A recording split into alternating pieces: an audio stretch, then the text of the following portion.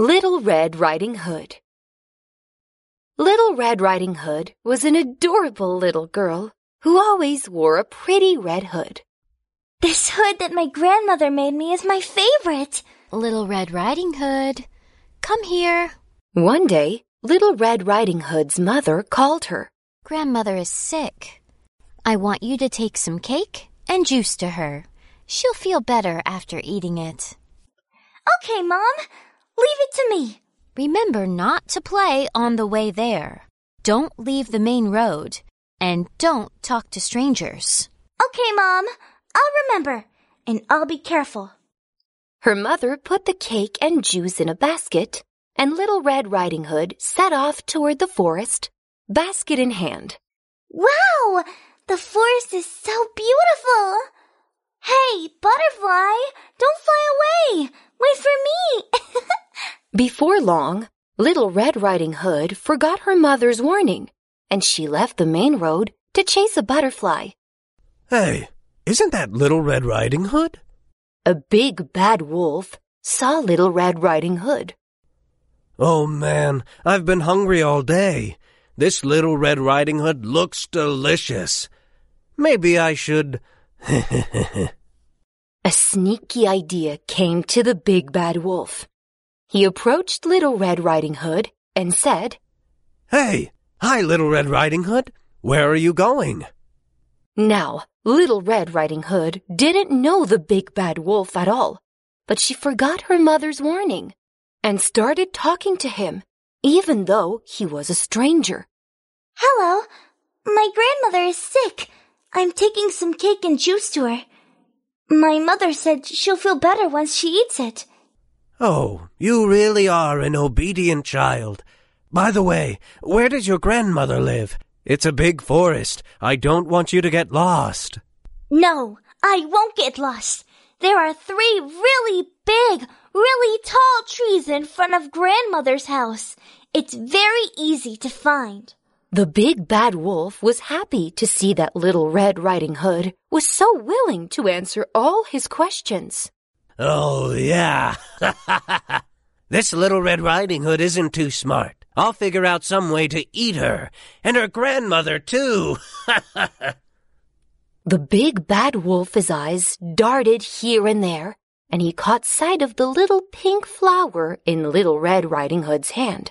He said, Yes, and I've heard that when a sick person sees a pretty flower, it will put them in an especially good mood, and they'll get well right away. Really? Yeah! Then I'll pick some more for Grandmother. Okay, you pick some more. There's one there, and there. I've got something else I need to do, so I'll be going. Bye-bye. Bye-bye. Little Red Riding Hood listened to the big bad wolf's advice and started picking flowers from beside the path. Without realizing it, she wandered deeper into the forest. Little Red Riding Hood arrived at her grandmother's house. Knock, knock. Grandmother, it's me, Little Red Riding Hood. I brought you cake and juice and a big batch of flowers. Oh, my precious Little Red Riding Hood. The door is not locked. Come in and let Grandmother have a look. Actually, it was the big bad wolf pretending to be Little Red Riding Hood's grandmother. When Little Red Riding Hood had stopped to pick flowers, he had run ahead to Grandmother's house. He had swallowed Grandmother in one bite, then put on her dress and climbed into bed. Oh, my dear Little Red Riding Hood, come here and let Grandmother have a look. Pretending to be Grandmother, the big bad wolf waved Little Red Riding Hood over.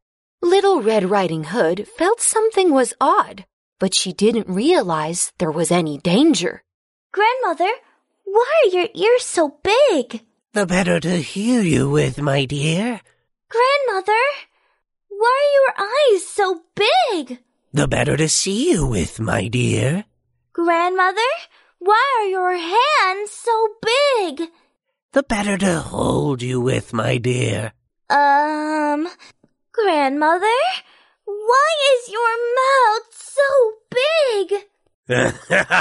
The better to eat you with. The big bad wolf jumped out of bed and swallowed Little Red Riding Hood in one gulp.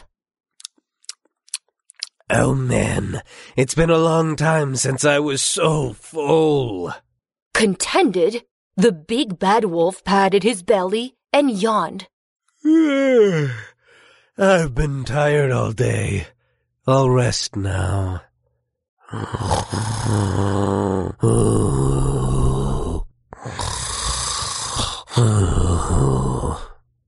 A hunter heard the snores and thought it was a bit strange. Isn't this Little Red Riding Hood's grandmother's house? She's in bed so early. Is she sick?